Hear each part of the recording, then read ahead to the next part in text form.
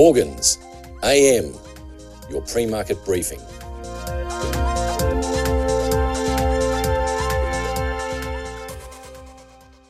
US equity markets were firmer as investors digested the latest round of corporate earnings releases and the timing for US Federal Reserve rate cuts. The Dow was up 141 points or 0.4%. The broader S&P 500 added 0.2% to settle near its session highs. Materials and real estate were both up approximately 1.5% to lead 9 of the 11 primary sectors higher overnight.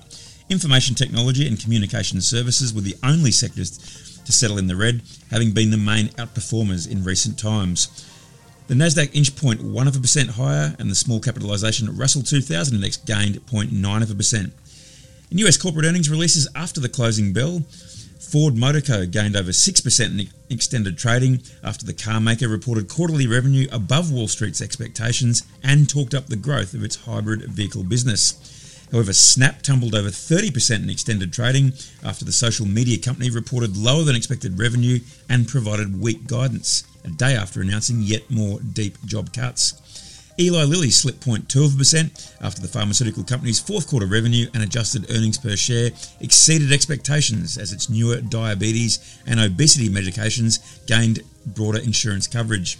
GE Healthcare Technologies jumped over 11.5% after the company posted better than expected adjusted earnings per share and revenue for the fourth quarter, offsetting soft profit guidance for 2024. Separately, GE Healthcare is participating in a project to pioneer an AI screening platform for the early detection of Alzheimer's disease. Spotify Technology gained 3.9% after the streaming audio service reported a narrower than expected fourth quarter loss per share as revenue jumped a stronger than expected 16%. Monthly active users rose 5% from the previous quarter to 602 million, topping analysts' expectations for less than 601 million, while the number of subscribers to the company's premium service rose 4%. It's another busy night on the corporate earnings calendar in the US, with Alibaba Group, Arm Holdings, CVS Health, Hilton Worldwide, News Corp, PayPal, PepsiCo, Uber Technologies, and Dow Component, the Walt Disney Company, all slated to release quarterly results tonight. The oil and gas sector up 2.1% led gains on European bourses, lifting the Pan-European Stock 600 index 0.6% overnight.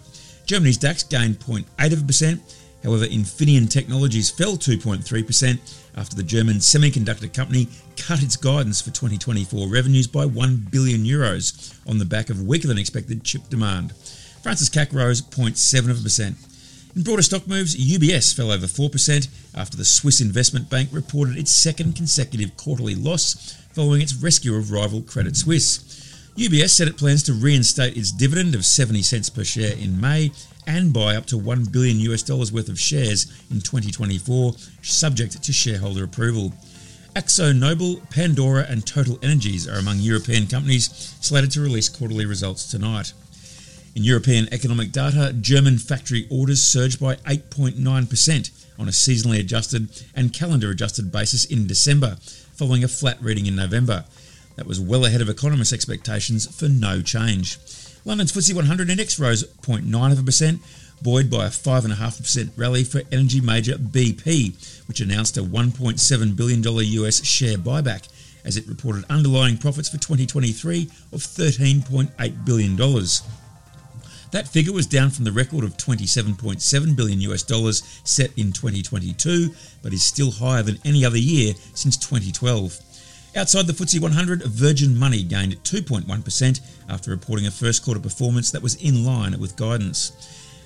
In UK economic data, the S&P Global CIPS Construction Purchasing Managers Index climbed to 48.8 in January from 46.8 in December, the highest reading since August and surpassing consensus economists' expectations of 47.3. Chinese equity markets rebounded yesterday as investors responded to supportive comments from the China Securities Regulatory Commission, which vowed to guide various institutional investors to enter the market with greater efforts, while also encouraging listed companies to conduct more share buybacks. China's benchmark CSI 300 index rose 3.5% after hitting a 5-year low last Friday. Hong Kong's Hang Seng was up over 4%. Base metals mostly rebounded, copper up 0.5% to be trading around $3.81 a pound. Aluminium gained almost 1%, zinc was up 0.3%, however nickel lost 0.4%. China foreign exchange reserves figures for January are released later today. Benchmark spot iron ore was a touch weaker at $125 a metric tonne.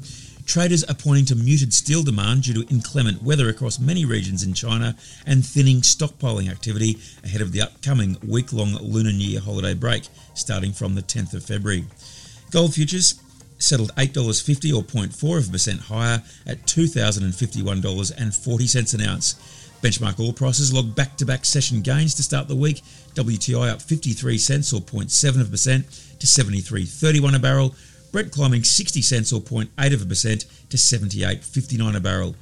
On US bond markets, 10-year Treasury yields fell just over 7 basis points to 4.09%, while the 2-year note yield dropped over 6 basis points to 4.41%.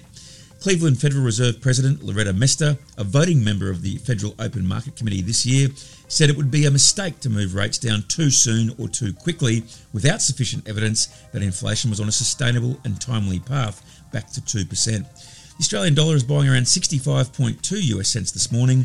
The AI Group Construction and Manufacturing Index for January headlines today's Australian economic calendar. The Reserve Bank of Australia yesterday left the official cash rate on hold at 4.35% as expected, following the conclusion of its first monetary policy meeting of 2024.